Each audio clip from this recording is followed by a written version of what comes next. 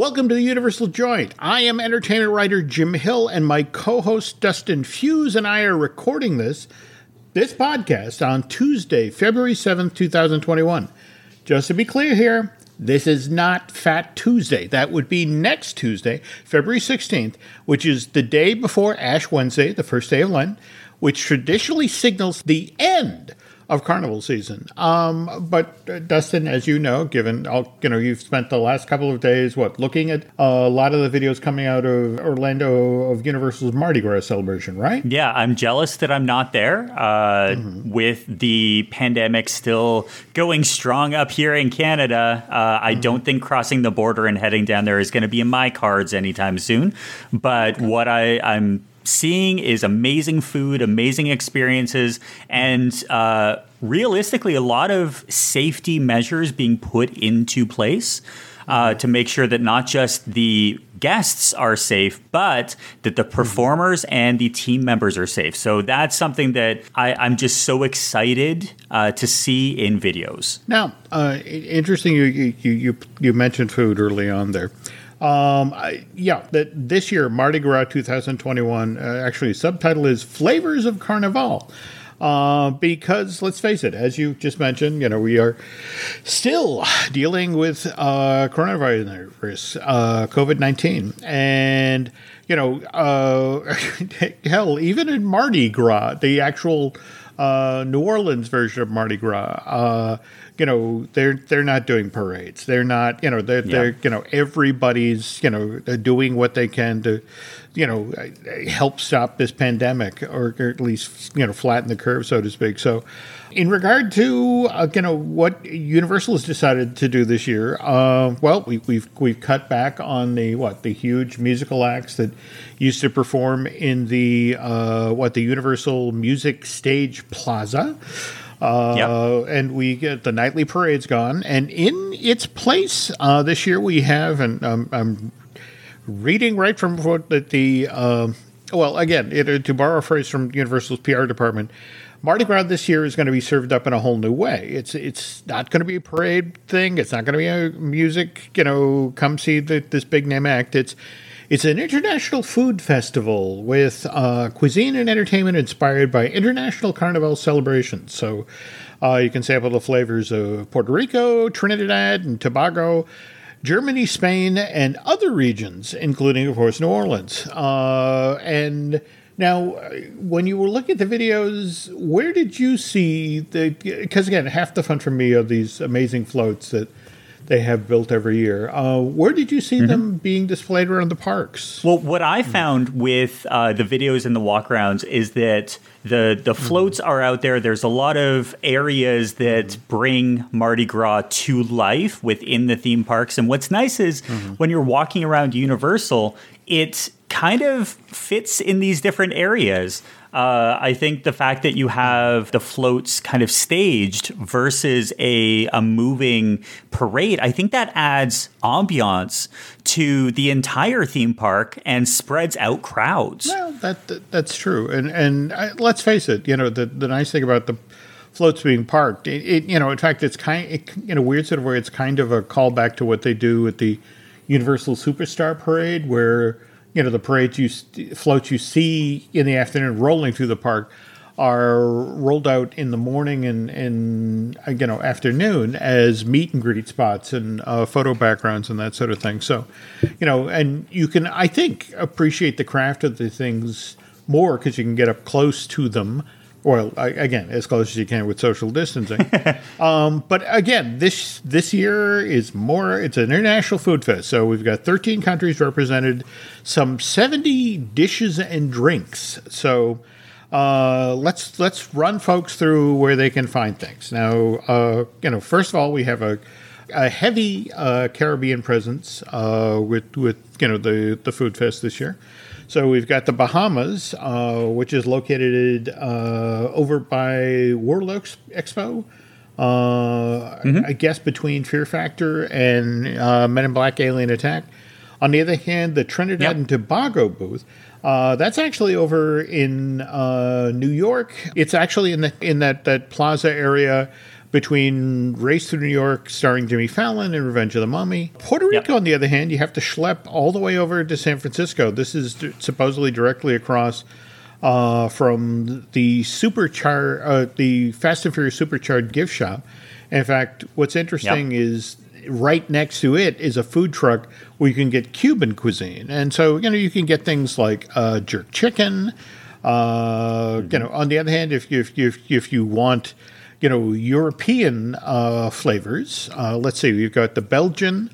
The Belgian booth that's over in the Woody Woodpecker Kid Zone near the Animal Actor stage.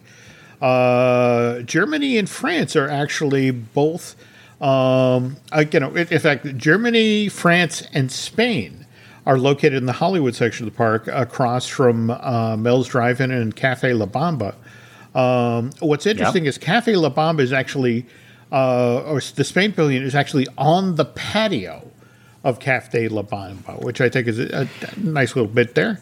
On the other hand, if you're up for Italian cuisine, and in fact, this is, kind of an interesting choice. They put the Italian booth right across from Louis' Italian restaurant, which I can't imagine the manager's really happy with that idea. It's like, yeah, they're like, guys, you're taking our steam. The one thing that we're known for is Italian food, and you're going to put it out front? Come on. That seems interesting. But anyway, among the European flavors you can try this time around, they've got a poached pear creme brulee crepe. That seems like one word too many. We've got a pork sensual slider, and the one that kind of intrigued me was the vegan bratwurst with beer braised onions, and but I guess that's the thing. Nancy and I have been doing the meatless meat. In fact, we have a meatless. Yeah, really? We're trying to eat healthier in 2021. Well, that was always the tough part with Universal Orlando when Jill and I would head down. She's vegetarian, and I can eat bacon with a side of bacon on top of bacon. So it was always difficult to find those opportunities to have both her and I eat that isn't just a salad. So I'm really glad that they're going the route of not just a veggie dog. They're actually adding some flavors in with anything beer braised. Big fan. Now, interesting. Again, of course, you're across the border in Canada, but the interesting Canada is included as one of the 13 countries. Hey, we're international. There we go. But they have a booth, again, in the Woody Woodpecker Kid Zone area near E.T. and the SpongeBob Store Pants. And what's interesting, they kind of lean into the cliche. So you get your maple donut. Okay. And they also have a beef short rib poutine. I'm pronouncing that right? Yeah. With the cheese curds. Yeah, good cheese curds. It looks like so they're doing a crispy fry, which I'm a big fan of. A lot of folks, they don't do the full-on, double crisp fry, so they just think, I'm going to do regular fries and put... No, you have to do the full-fledged crispy fries because it, soaks up the gravy. Got it. Now, on the other hand, as a diabetic, I approach with caution... a beverage that's got a title like Sugar Shack Springtime Punch. It's a 9-ounce Canadian whiskey punch with a base of pear juice. I mean, it sounds really good, but at the same time, I don't want to end up in a diabetic coma. Yeah. And then they have a Labatt's. So you can't go wrong with that. If they really wanted to do, Canada proud, at least it's something like that, Molson, or they could have went with a moose head, but, that's the Canadian in me. But what's interesting, though, is the next one, because when I think of Mardi Gras, I think of New Orleans. And I love the fact that they brought the crawfish boil back.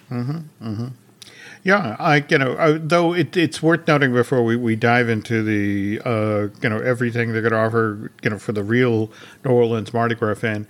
But in addition to North America, the Canadian flavors, there was also a South American. In fact, what's interesting is they've had Brazil, which also will be located in the Woody Woodpecker Kid Zone. And Colombia, which will have a food truck, or has a food truck, located in the New York section. This one, though, is over by the extended queue for Transformers. But yeah, all right. So back to New Orleans, and so we got a crawfish boil. In fact, what I love about this is they really lean into what you expect. So there's jambalaya, there's the muffaletta sandwich, there's the shrimp gumbo, the etouffee, and the beignets. Just sort of, everything that you would want if you could travel to New Orleans is here. But at the same time, this notion of expanding, the definition of Mardi Gras to, the notion of Carnival around the world. Now, of course, the problem with 70 different items is how do you afford, and let's face it, these are all $3, $4, $5, $9. This gets pricey fast. Yep. So what do you make of how Universal is trying to make this easier on guests at the park? Well, it makes sense because what they're doing is they're bringing the sampler pass back. So 10 items for $55. Pass holders can get 15 items for $65, which makes sense because you're there more often. So you can do a lot of extra trips. So instead of doing all 10 items in one, no one would ever do all 10 items in one trip. Or one day. But it was really interesting to see, though, that they weren't doing the full court press of all of the options for this element. Yeah, in fact, a number of folks pointed out the fact that they didn't bring back the 5-item lanyard this year. I mean, I guess it had been featured for the past 2 years. But again, you have to assume somebody was working a spreadsheet and, looked realistic at it and compared to the, how many of the 10 items they sold. And maybe it was a price point thing, so. Well, price points are important. One of the things that could be kind of interesting for folks to realize when it comes to Mardi Gras is that they're really playing up this crawl. Have you seen these? Called the Crew Crawl. And the idea is that you're going on a walking tour around Universal on a map. So it's $7.95. You can't get a discount, by the way, annual pass holders. It's $7.95. And it's the same type of thing that they've done in the past with the stores. So you can go from... What was it? The Scarecrow Crawl? The Scarecrow, yes. Yeah, and then the individual Christmas trees for the holiday season that just passed. Yes. So they're doing that again. 12 locations. Each one is in a store. So they're trying to get you to visit more stores. See, marketing gold. It's actually pretty cool. There's a prize. So you redeem your completed map for a prize at the Silver Screen Collectibles. Or if you wanted to, you could just go and get the prize redemption. Apparently, you don't have to visit all 12 displays, which I've heard. So it's basically a 3-beaded necklace, green, silver, and Mardi Gras tricolor. And it looks pretty cool. And for $8, it gets you out and about and into more stores, which I'm a big fan of. And speaking of stores, we should...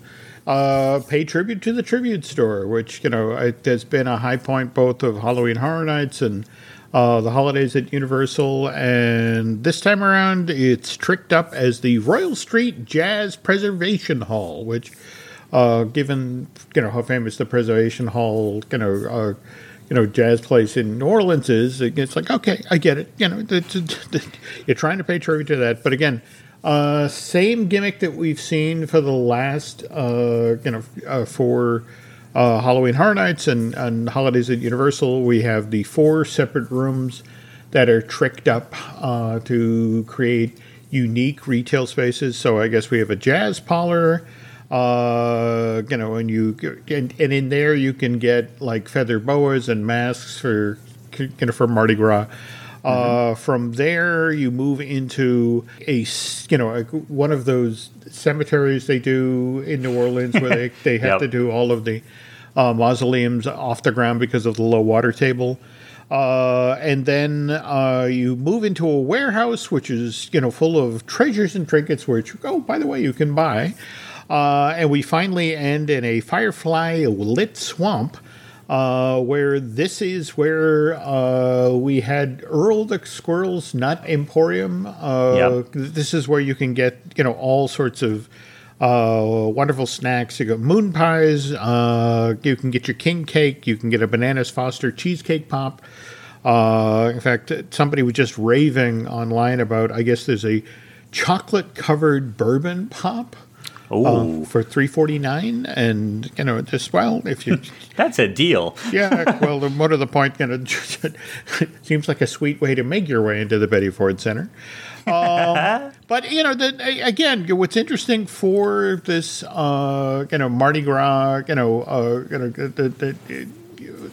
flavors of international, they don't have the equivalent of an Earl the Squirrel.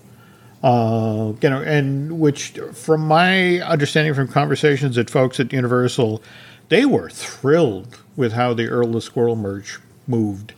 And so Earl's coming back in a big way in 2021, just telling folks up front. But yeah, they don't have the equivalent for Mardi Gras. And speaking of missing, are you going to miss Blue Man Group? Yes and no. Okay. I think it was kind of interesting to see that the Blue Man Group officially said that they were pulling out of Universal City Walk Orlando. It wasn't just there overnight. Like, a lot of people don't realize how long it was actually at the resort for. Yeah, it opened back in June of 2007. And if we're being completely honest here, they presented their last show on March 15th, 2020, and nobody at Blue Man at the time knew it was their last show. But that was a 13-year, 9-month run. And, remember, we were all talking back then, we'll close down for 2-3 weeks and, we'll be back up and running. We had a podcast event that was scheduled. Remember that? Yes. If we could take a moment here, without getting into the show, which it was fascinating. People either really loved it or just it's like, this is weird. But I want to talk for a moment about the theater, the Blue Man Group Theater at Universal Orlando, because it was, in a weird sort of way, it was a fascinating setup. It was a 1,000-seat venue. But depending on what time of year you were there, if it was a particularly busy time of year, what they would do is they had the seats on the floor, and then they had a rake set of seats to the back of the theater. But during, the slow time of year, what they would actually do is they had these giant blackout curtains that, when they would look at the box office, have we sold any seats back there? Nope. Okay, pull the curtains. And they effectively cut the capacity of the theater, not in half, but, maybe, eliminated a third of the seats. And you never knew it, that you'd come in and you'd have this wonderful high energy experience because you were all together toward the front, not realizing that they'd cleaved the theater in half. Yeah, for wrestling fans, this is what happens at house shows. Okay. You'll show up and be like, oh, we're here. Oh, we're all at the front. Why are we all at the front? Oh, because they only sold 20% of the seats. And you'll have a more in-depth and high-energy experience. And you know what? It worked. Just so you know, Blue Man Group performed more than 6,000 shows over the almost 14-year run. Yep. And the folks at Universal Blue City one time were kind enough to arrange for me. I had to dress entirely in black, but I stood backstage, in fact, above the stage with one of the percussionists and watched the entire show presented from that angle. And it was fascinating for the three guys on stage, there's like 15 stagehands who are making it all move, at that crazy speed and making sure all the props are where they need to be, and they're getting the backup as they are. And I know it definitely impressive show. And in fact, another we also have to acknowledge here this wasn't the only show that we found out had closed for good at Universal Orlando this week. Word just came out that A Day in the Park with Barney closed. And I get that Blue Man, there's not a whole lot of crossover between the Blue Man Group and the Day in the Park with Barney Venn diagrams. One's blue, one's pink, purple. Well, there we go. Okay, you tried. I appreciate that. I did my best. Okay. But what was interesting, when that opened back in July of 1995, my daughter was only 16 months old at the time. And I remember taking Alice to see this. And, she's there and, early show for this thing. And it's a room full of toddlers. And Barney comes on stage and it's Elvis. I mean, it's just, you've never seen little kids behave like that. When Barney was at his height and Universal had this show, it was pandemonium. And but anyway, okay, so back to Blue Man Group. Okay, if we take the 30,000-foot view here, Dustin, this 1,000-seat theater closing down, and us being in a time when, face it, if anybody talks about, well, when is Broadway going to reopen in New York? And it's just sort of like, we're still social distancing. We still have our COVID variants. There was some talk earlier in the year about, as I understand it, the first show that was supposed to open on Broadway was going to be Hamilton, and they were going to try to do it on July 4th of this year. And what's interesting is that talk has gone quiet.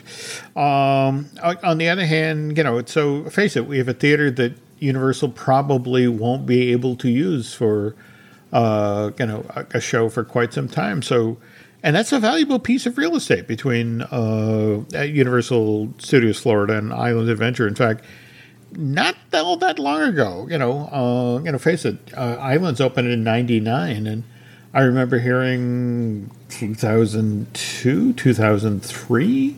This is where they were talking about building Mount Crumpet. But all right. Let's be honest here. Okay, we have Velocicoaster finishing construction. We have Hagrid's Care of Magical Creatures. That opened in June of 2019? Yep.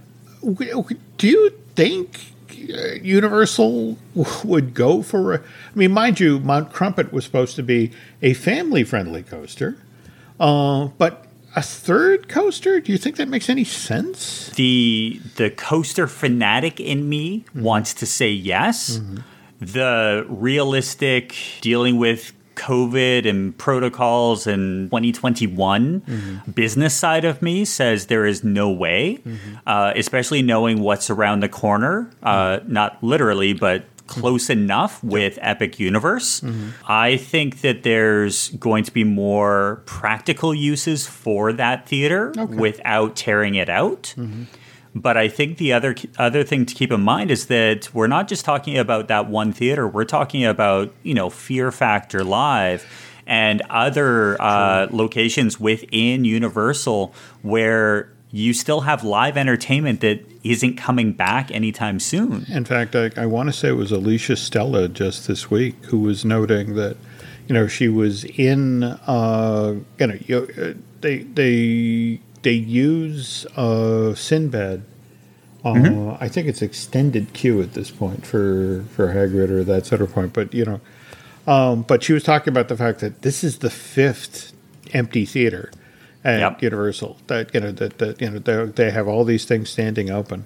Before I forget about, I wanted to mention in regard to Hagrid's Care of Magical Creatures, for those of you who have Peacock, a brand new, well, it's been in the can for a while, but it's just showing up on this subscription streaming service.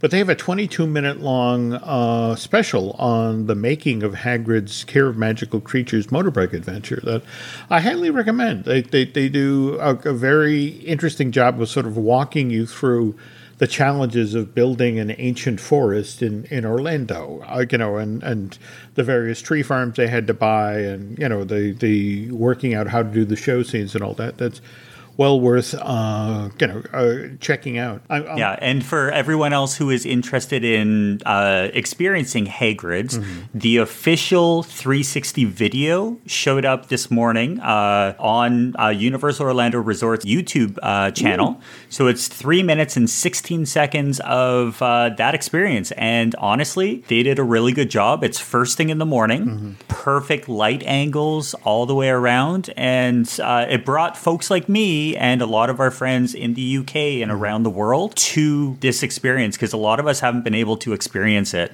So they did a really good job, and not bad. Oh, cool. Well, that said, now that we have our Making of Hagrid documentary, I'm really hoping Velocicoaster gets something similar, because we're almost there now. Our construction walls are down. We have our Velociraptor statues placed over the entrance, and I'm trying to remember if it's Alicia or it's our buddy Bio Reconstruct who got the shots of the Velociraptors over the entrance, and they noticed that there's access panels on these statues' backs. So wow! So it's like, is that for lighting? Is that an audio thing? So going to be interesting to see what happens there. But yeah, it's last couple of weeks. It's been fascinating. We've had all sorts of test footage of the Velocicoaster in action. We even had somebody grabbed an image of a rollback test. To do what happens when the coaster isn't actually able to make it up the hill, but we've seen the water dummies test. We've actually even seen real live people on this thing, but that was to shoot the commercial.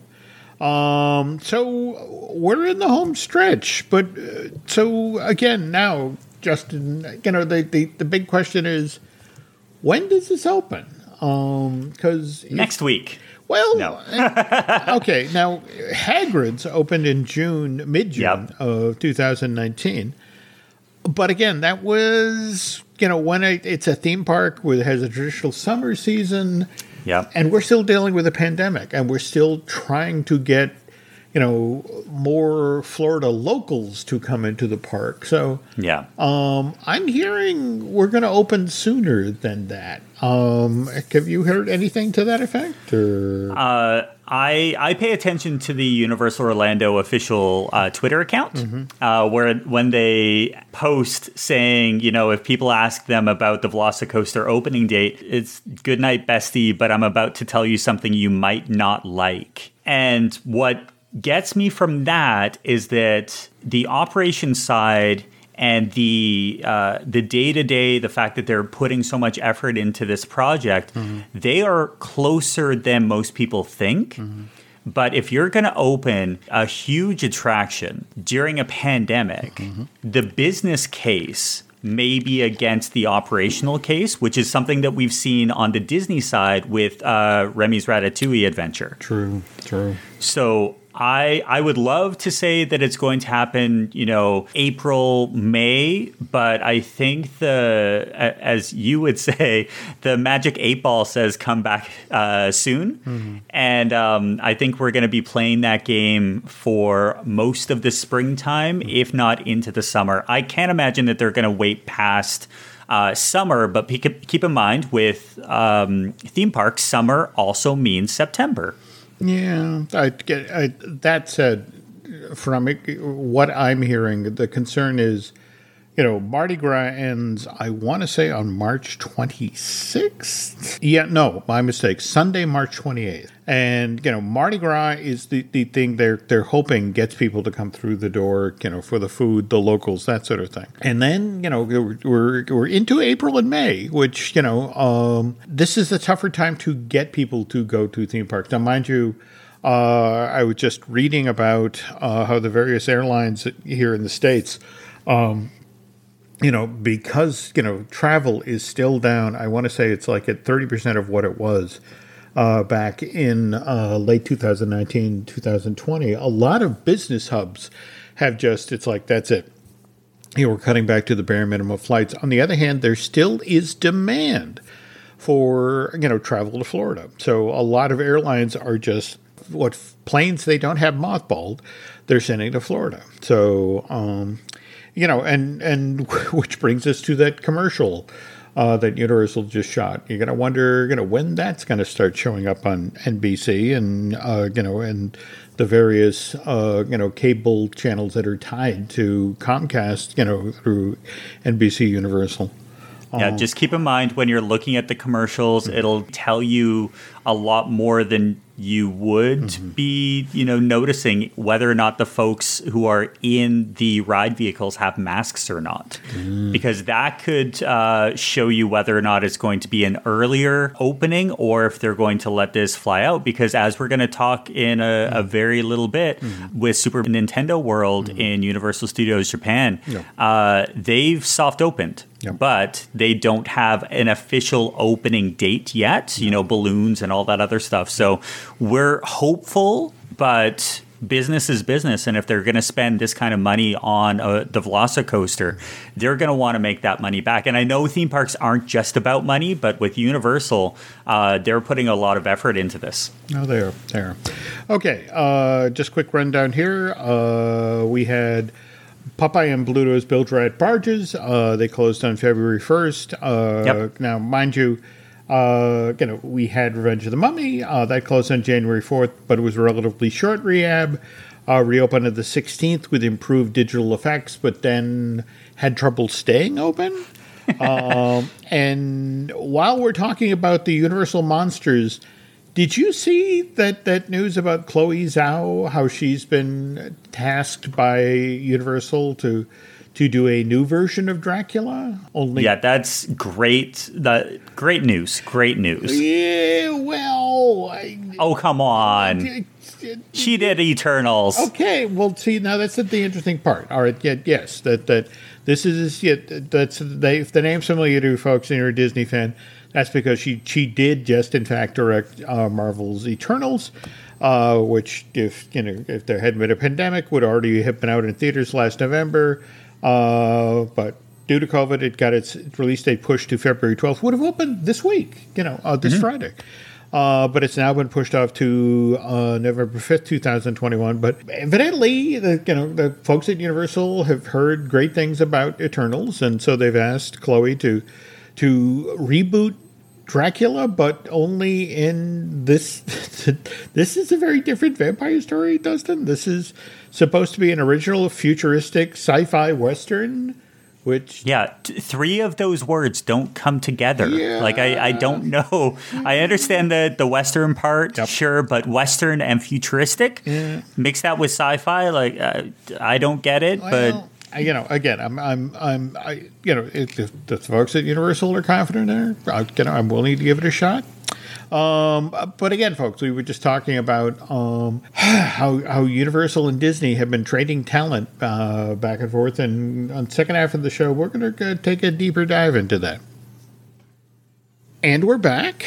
But before we get to, we were going to be talking about Universal and Disney sort of horse trading talent. You had mentioned earlier in the show, Dustin, Super Nintendo World at Universal Studios Japan. So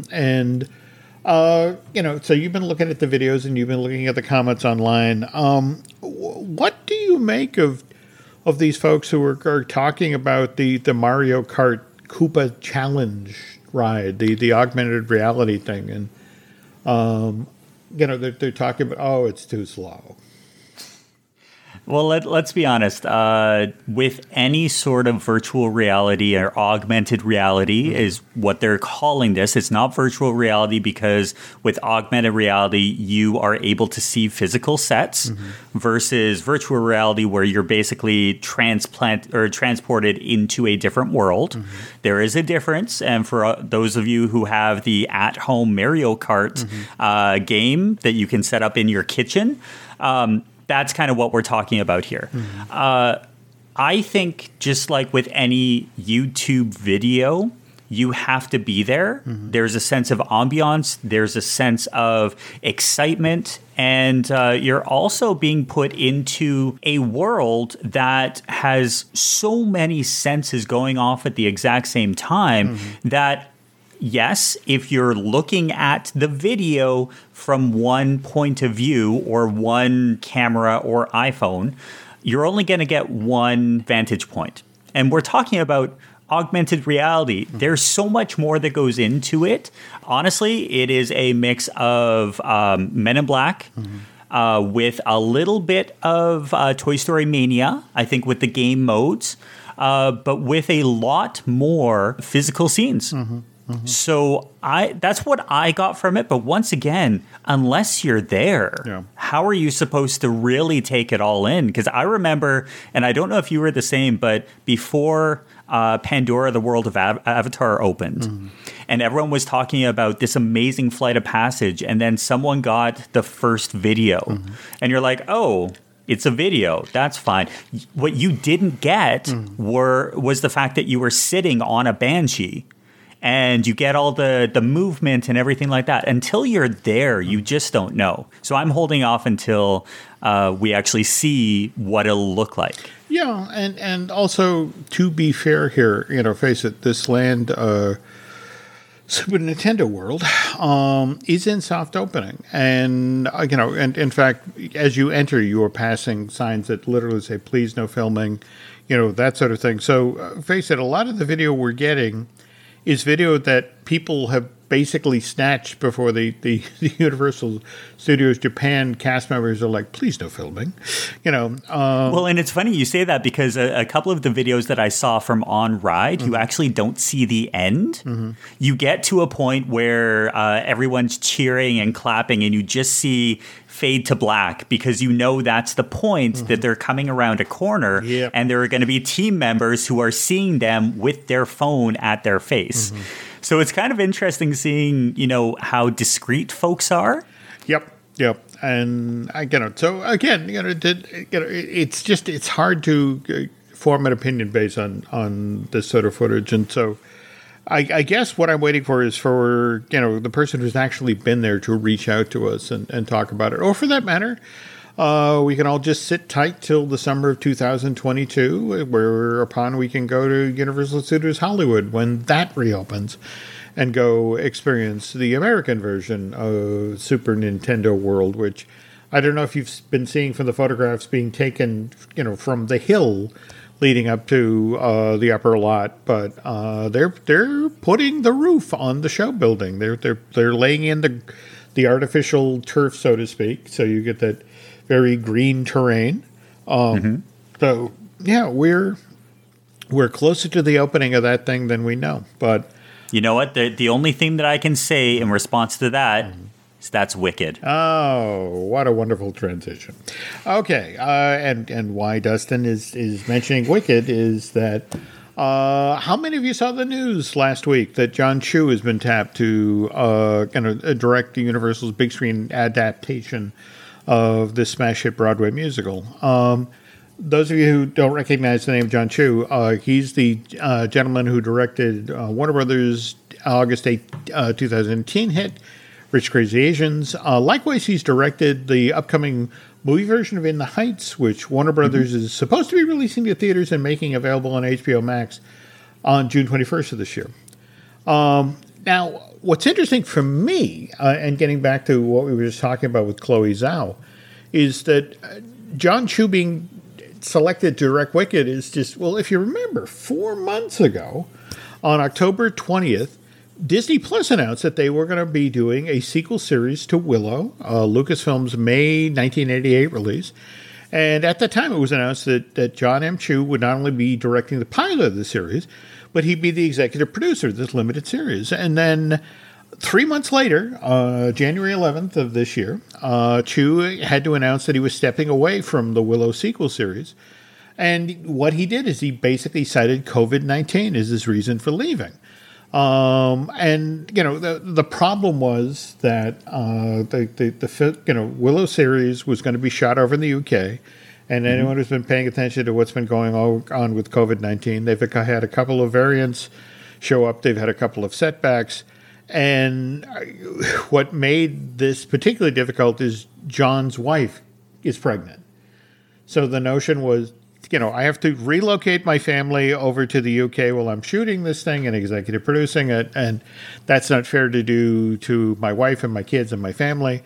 So the timing was just not going to work out. So, but so he steps away on January 11th, and then, literally 3 weeks later, February 2nd of this year, he's announced as the director of Wicked, and to his way of thinking, this is a perfect trade-off, because Wicked is basically going to be shot stateside. It's going to be shot mostly on sound stages on the Universal Hollywood lot. So his family can stay home in their house.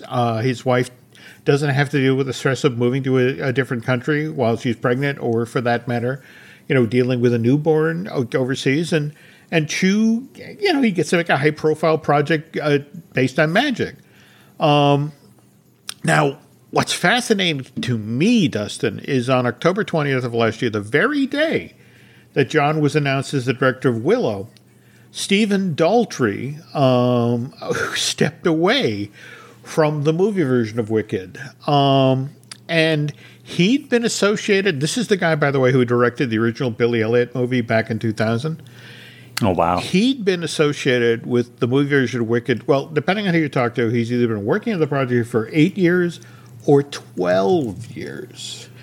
And anyway, quick background here. Wicked opens on Broadway October 30th, 2003. By the way, it was presented by Universal Stage Productions, which is the theatrical arm of NBC Universal, sort of like how the Walt Disney Company has Disney Theatrical. So it was one of these things where, gee, I wonder who's going to wind up with the film rights to Wicked. So it was completely in-house. It was and in fact, they actually waited to see if Wicked won any Tonys.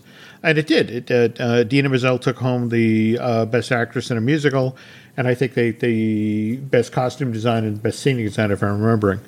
But anyway, that's 2004, and it's only then that they're like, okay, so yeah, let's talk about maybe making a musical. But things don't get serious till 2008. And by the way, 2008 is the first time anywhere that Stephen Daldry's name comes up as a possible director of the movie version of Wicked. By 2012, I think it's Variety announces that Daldry is in fact going to be helming the movie, and that Winnie Holzman, the woman who wrote the book for the Broadway version of Wicked, is going to be working on the screenplay. But here's the thing, Dustin. Wicked it's been on Broadway at this point. Dear Lord, this is 9 years. It's still selling out. And not only that, there are sit-down international productions. There's all sorts of touring companies, and so Universal really, is in no hurry to make the movie version. In fact, it's not until 2016 they all right, we have an official date for when it will be released to theaters. It's December 20th, 2019. And, but at the same time, here's Stephen Daldry, and it's like, oh, well, okay, so that means I'm not shooting to 2018, and I should look for something to do. And so he goes over. And he found something kind of interesting, didn't he? Yes. He goes over to Lucasfilm. And this is during the period where, they're doing, the next trilogy, but on a parallel track, they're doing, films like Rogue One and Solo. And in fact, to follow Solo, there was going to be an Obi-Wan Kenobi film, and there was also going to be a Boba Fett film. And Stephen Daldry was the gentleman who wound up in charge of the Obi-Wan Kenobi film, and it was going to tell the story of what happened after he leaves baby Luke with Uncle Owen and Aunt Beru on Tatooine. And so he's developing that project and, kind of keeping an eye on Universal, like, Wicked's still happening, right? But then Solo, A Star Wars Story, comes out. In May of 2018, and we all know what happens there. It underperforms, and over the next few months, Disney starts to rethink its Star Wars strategy, which turns out to be a good thing. That's how we got The Mandalorian. Yeah, that's one way of looking at it, and hindsight is always 20/20, as they say. Yeah, but the interesting thing is, it's in August of 2018. The Universal announces that they're putting off the movie version of Wicked because tickets are still selling so well for the Broadway show than the touring companies. Yeah. So to fill that now empty slot, December 20th, 2019, Universal decides, let's try to make a movie version of another long-running Broadway show. Let's try Cats. Yep. Okay. But at the same time, they still want to keep, the Wicked fans engaged. In February of 2019, it's like, okay, we have a new release date for Wicked. It's going to be December 22nd, 2021. But then, of course, in March of the last year, COVID-19 happens. Theaters start to close down. April of 2020, Universal starts pushing all sorts of release dates for future films. And this includes Wicked. And here's Stephen Daldry, who's been patiently waiting since 2012, or again, maybe as long as 2008. He did The Crown too. He was an executive producer on The Crown. In fact, that's kind of the only saving grace for this whole period of time, because that gets going on Netflix in 2016, and he directs the first episode. He actually, in addition to executive producing, he shot a total of 4 episodes of the 4 seasons of the show. But and this is what kind of kills me is that Disney now announces that they're going to turn Obi-Wan into a limited series. In fact, they do that at the D23 Expo in August of 2019.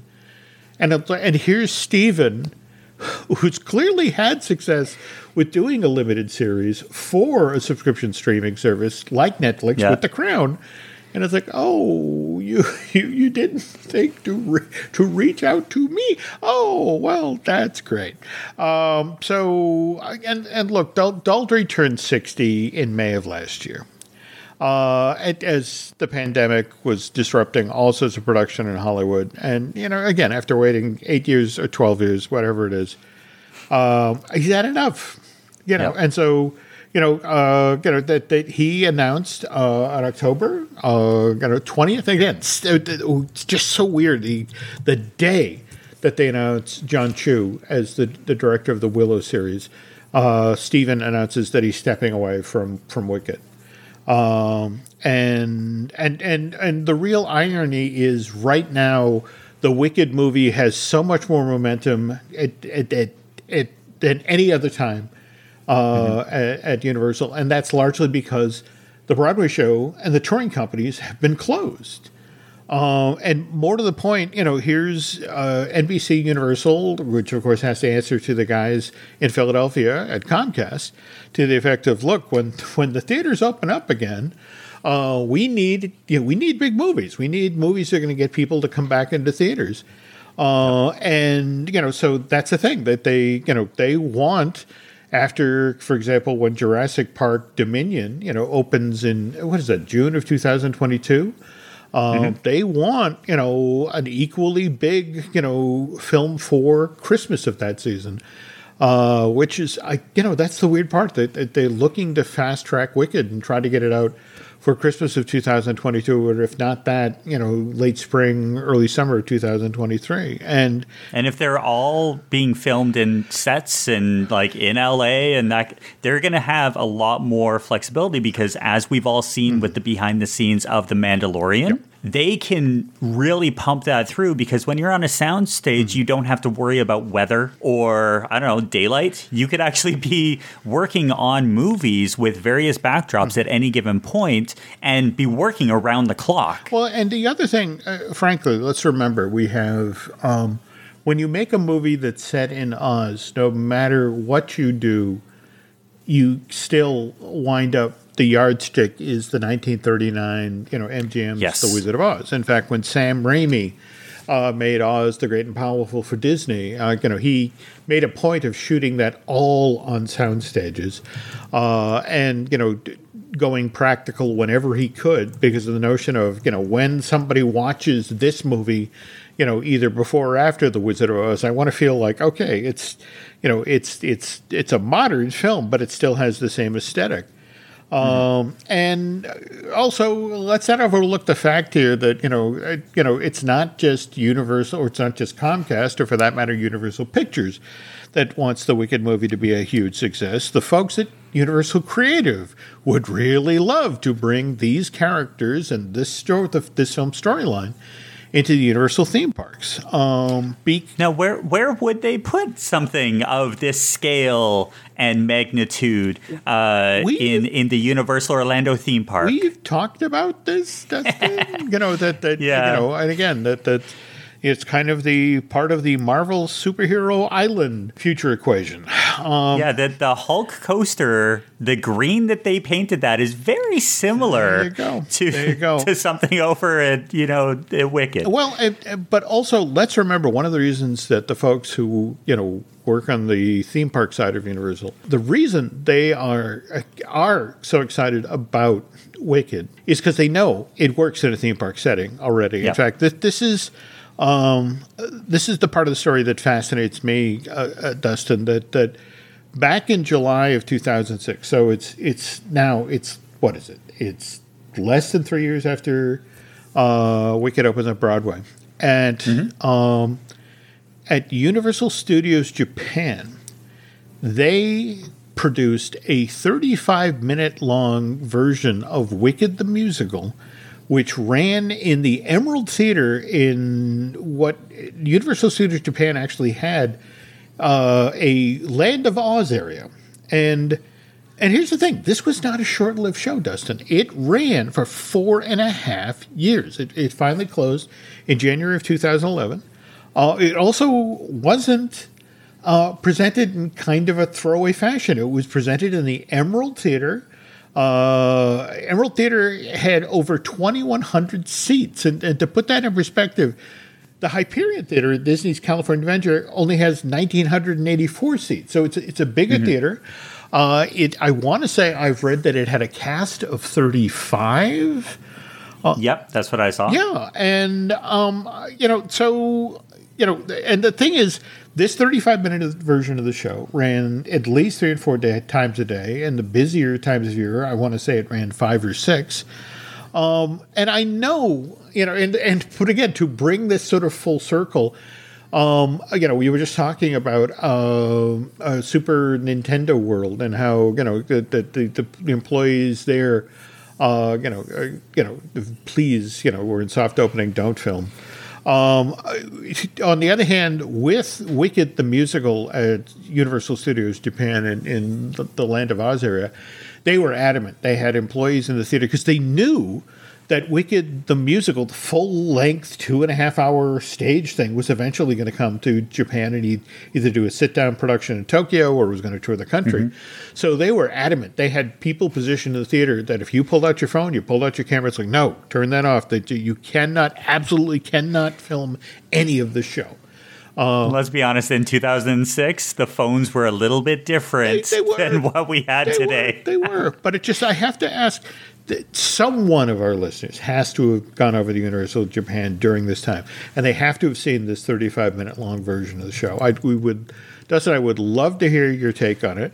And also tell us flat out, did the Wicked characters work in a theme park setting? Because based on the conversations I've had with friends at Universal Creative, they believe wholeheartedly that this will be a slam dunk, that this will be basically the Wizarding World of Harry Potter 2, because it's that, vivid a world. It's that memorable a set of characters. That they just cannot wait to bring this thing in. But yeah, if you saw the show, if you could reach out and let us know how it was, we'd really appreciate that. We'll share those stories on a future episode of Universal Joint. Or if you have a link to a YouTube video, just let us know. We're always happy to see that. I'd love to see that moment where they wrestled a person with the camera to the ground. So, politely, though, it's a Universal Japan team member. All right. Absolutely. Anyway, folks, that brings us to the end of this week's Universal Joint. And Mike, hopefully Dustin and I will get a new one of these out the door in 2 weeks' time. But until then, Dustin, where can they find you? They can find me in Toronto. No, still over on Steps to Magic.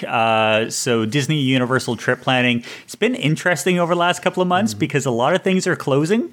So I've had to rewrite a lot of the articles, but eventually everything will come back and we'll be able to talk about this time with, remember that time when the world shut down? Yeah. Didn't allow me to go and get a Dole Whip or a butterbeer. I'm really missing butterbeer right now. So if anyone is out there, feel free, tag me on Instagram of you drinking a butterbeer, because you know what? We all need a little butterbeer in our life. Okay. And after you finish the Steps of Magic, if you want to come over to the Jim Hill Media Podcast Network, we got Disney Dish with Len Testo. We got Fine Tuning with Drew Taylor. In fact, we're already working on a new show based on today's news about Blue Sky Studios closing, which is... Yeah, I saw that. That's heartbreaking. Well, and the other thing that was interesting was that I saw your conversations online with Marvelous Disney with Aaron trying to find out all of the characters in Islands of Adventure, Marvel Superhero Island. That was amazing. Well, we got a lot of, Marvel fans were very kind to us. And, especially when I would do things like, well, who's this guy? It's like, you mean Magneto? That's not the one I remember. Yeah, there's different styles of it. This is true. This is true. But again, they were very kind to me. But yeah, that's we'll be talking about that on a future episode of Marvelous Disney with Aaron Adams, the gentleman who edits a lot of the podcasts here. Also working on a new I Want That with Michelle Valladolid about Disney merch. And trying to get a new Lucasfilm out the door, which is hard to do. Now that I don't have Dan Zier to collaborate with. But, okay. Tell you what, folks. If you could do Dustin and I a favor, if you could head over to Apple Podcasts and rate and review Universal Joint, that would be very, very helpful. On the other hand, if you really enjoy what you've heard here tonight and you want to subscribe, head over to Bandcamp. That's also incredibly helpful. Let's see. Social media-wise, where are you social media-wise now these days, Dustin?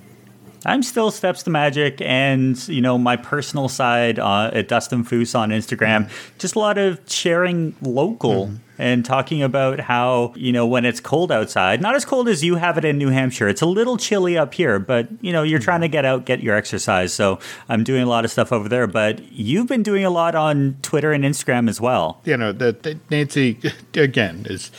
Do something. So again, you can find us on Instagram, Twitter as Jim Hill Media, and over on Facebook as Jim Hill Media News. And I guess that's it for now, folks. And again, Dustin and I will be back in 2 weeks' time. Until then, stay warm, stay inside, and wear your mask, please, okay?